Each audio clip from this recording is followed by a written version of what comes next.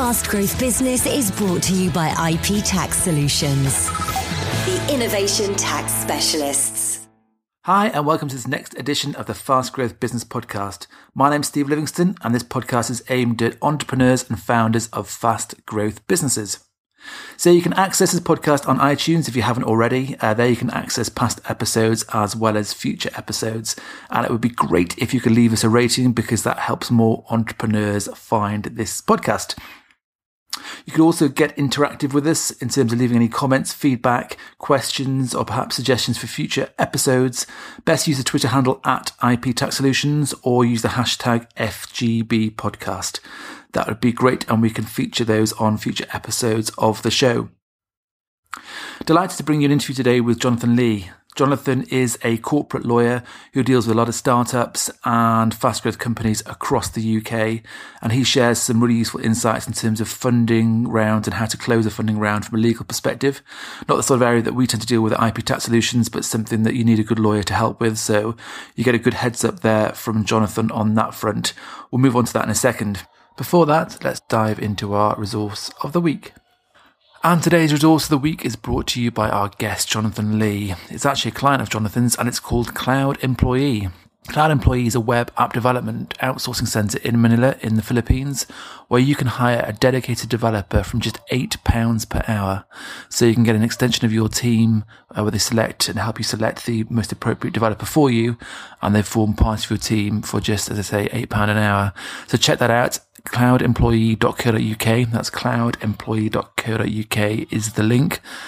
See what you think of that, and thanks, Jonathan, for sharing that with us. Okay, so let's dive into today's interview with Jonathan Lee, corporate lawyer at the Jonathan Lee Network.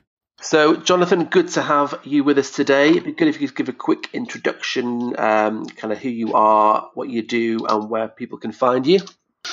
Okay, hi Steve. My name's Jonathan Lee. I'm a corporate commercial solicitor. Work on a self-employed basis. Remotely, I'm based in Mid Sussex, but I cover everywhere. A lot of clients throughout the UK. My website is jonathanlee.net, and there you'll find various information, free document downloads, blog posts. And a forum, mostly all connected to the practice areas that I cover. And we kind of move in a similar sort of space. You do a lot of stuff around kind of startups and quite a bit around technology and on the London sort of scene.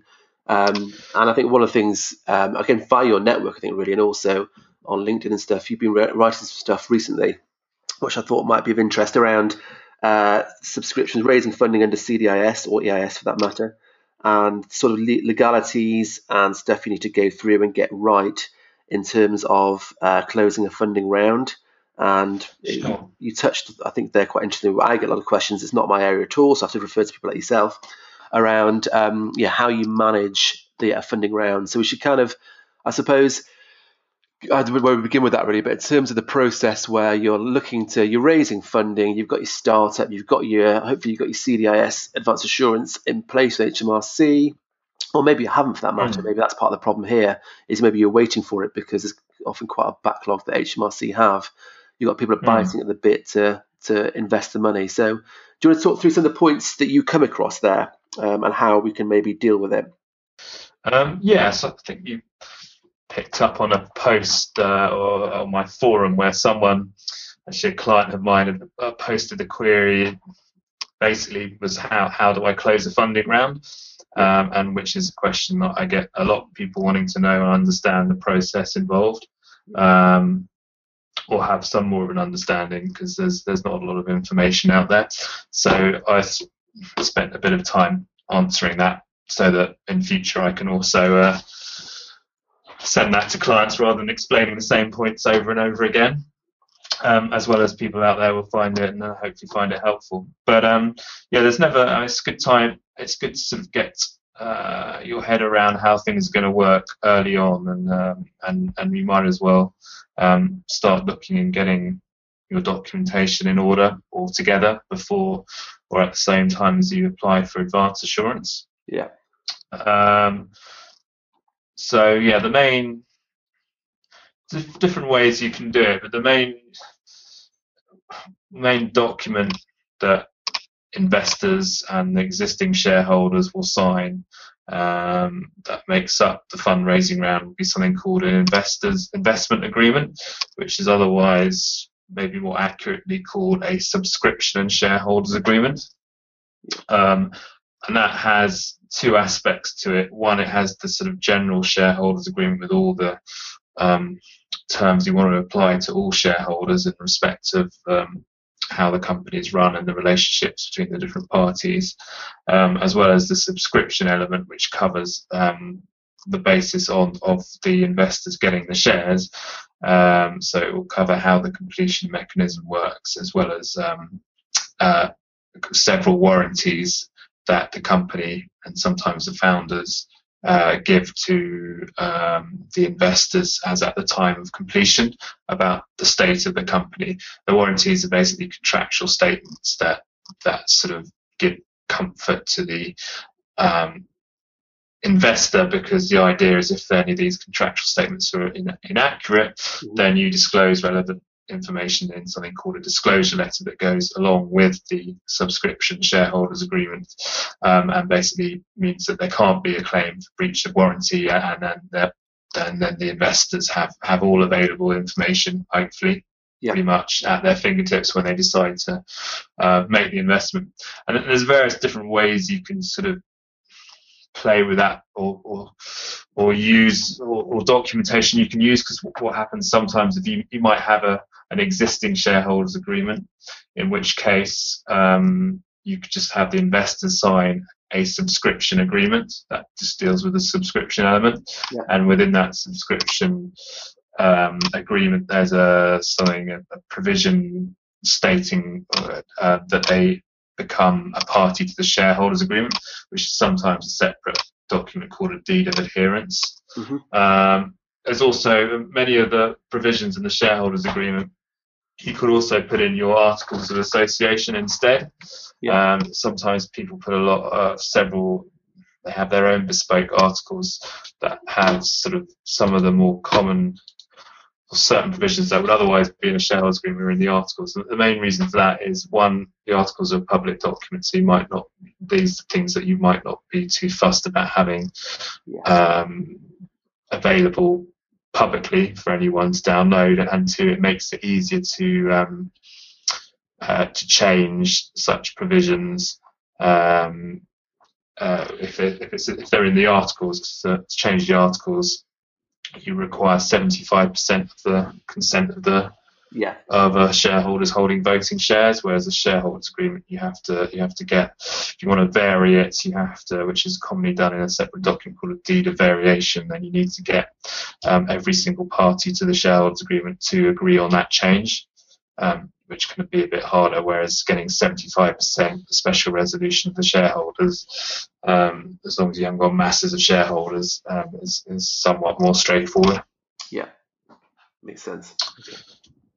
So that's sort of the idea of the main documentation. It depends sort of how you choose to do it. Depends on the stage of the company and what you've got already, and sometimes the investors will have certain terms that they prefer.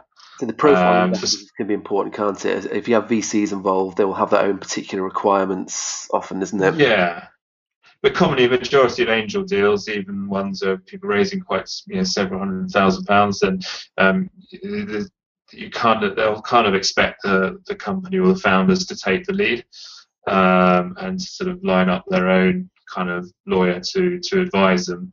And then if the investors don't sort of like the look of if it's not something that they haven't got someone who knows what they're doing advising them, then they'll probably then go to their own advisors and solicitors, and it might get more involved and more tricky. But if you produce something that's sort of fairly balanced and normal to what they're used to seeing, then it makes the process a lot easier. And what sort of things should they be thinking about, founders, in terms of, if they've never been on this path before, what sorts of things would you typically see? Are there some fairly standard things that you would see repeatedly? Yeah, so off the top of my head, I mean, a lot of them. It's one of the key areas would be listing several sort of fairly big decisions where you'll need the investor's consent or a board advisor acting on behalf of the syndicate of investors, for example, for the company to be able to do certain things like maybe to change the articles, issue new shares, create options,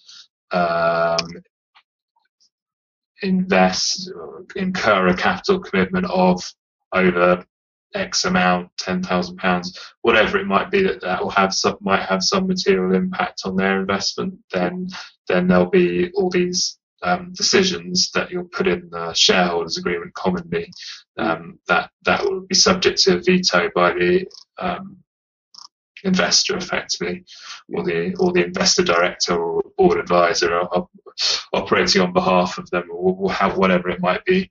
And then there are other things like there'll be preemption rights in respect of transferring shares, which is always in there. So if anyone, particularly in a small company, in the unlikely event that someone gets an offer for just their shares, or they want to sell them, then you have to offer your shares, or however many are subject to that offer, to the other shareholders on exactly the same terms, and give them an opportunity first to buy them before you can sell them to an outsider. So effectively, they can, you're not done over as such as the owner of the shares, but it allows the other shareholders to not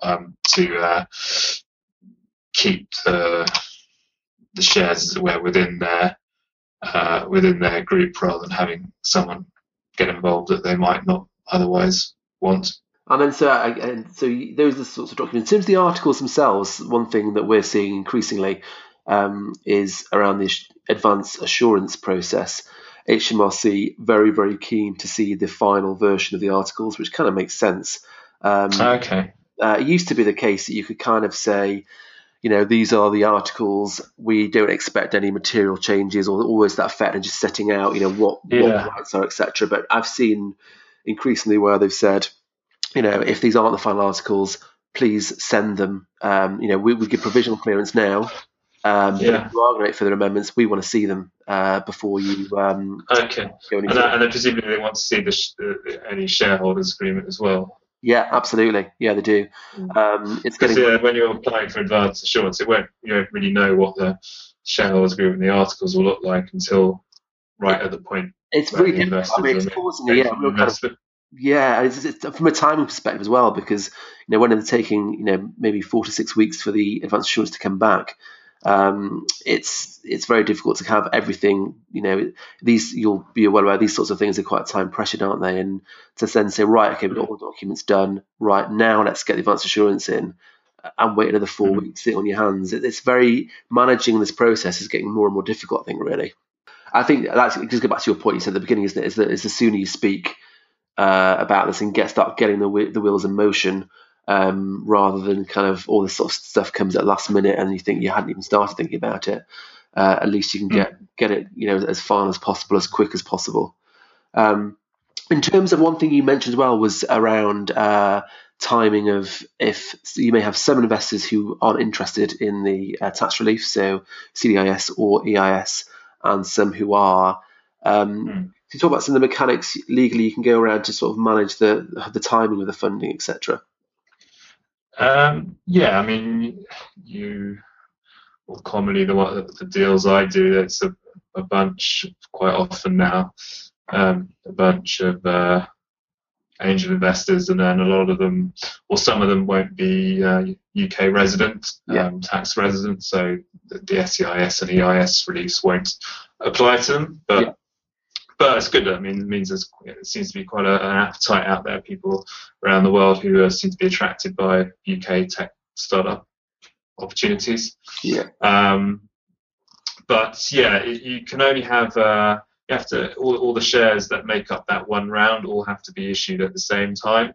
Otherwise, you can't do it in different ways, because then you'll suddenly dilute people who were meant to form that same round who you've issued shares to before. But there has to be one completion date where all the documentation is in agreed form, and the money is transferred to the company as at that date. Sometimes,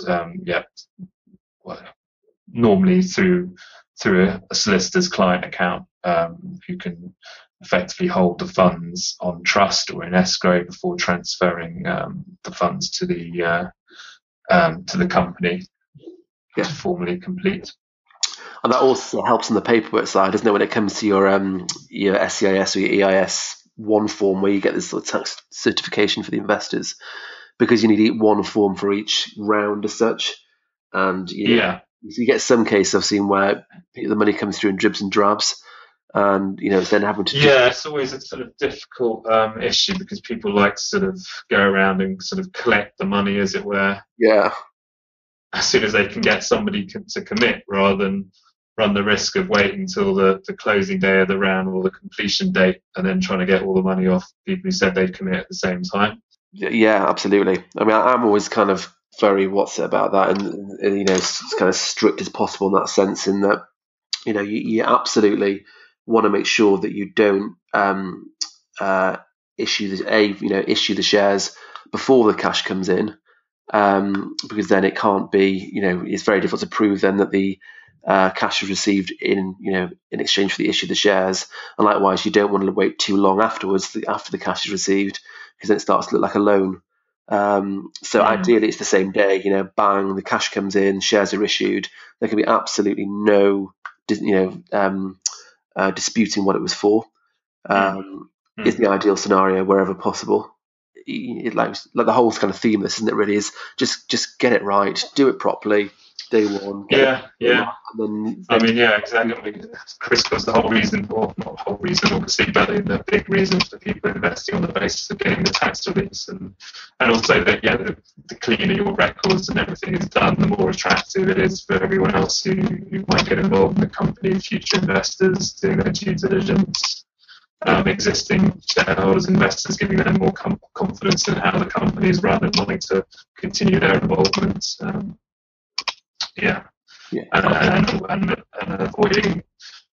avoiding the likelihood of any disagreements or disputes between the parties if good records are being kept. Yeah, absolutely. Good. I think that probably covers most of the ins and outs of. I mean, we could go on for hours and hours about this sort of stuff, but hopefully that gives a kind of 10,000 foot view of the sorts of things you need to think about. Yeah, some of the key points, I guess. But if anyone wants to look into this further, then I think if you Google Jonathan Lee, how do I close a funding round, it will come up with my sort of more detailed response I gave, which also links to another post I wrote on my blog about the process of it involved in issuing shares. So hopefully people will find that helpful. And if there's anything unclear, then just post a reply underneath, and I'll get back to it, or get someone else involved to answer, perhaps even Steve. Hey, well, you never know. And it's just for clarity, it's Lee it's L-E-A, isn't it? L-E-A. Yeah, that's right. Jonathan Lee Network is the sort of brand name, so that the website official name. So if you put that in, it will come up with the website. Fantastic. That's brilliant. That's great. Well, thanks very much for your time, Jonathan. That's been really, really useful. And thanks for the call.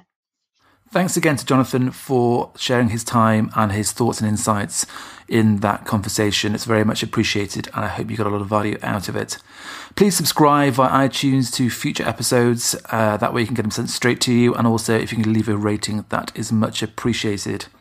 That's it for this week. Hopefully you have a great week ahead, and we will look forward to seeing you soon. Thanks for listening. Fast Growth Business is brought to you by IP Tax Solutions, the innovation tax specialists.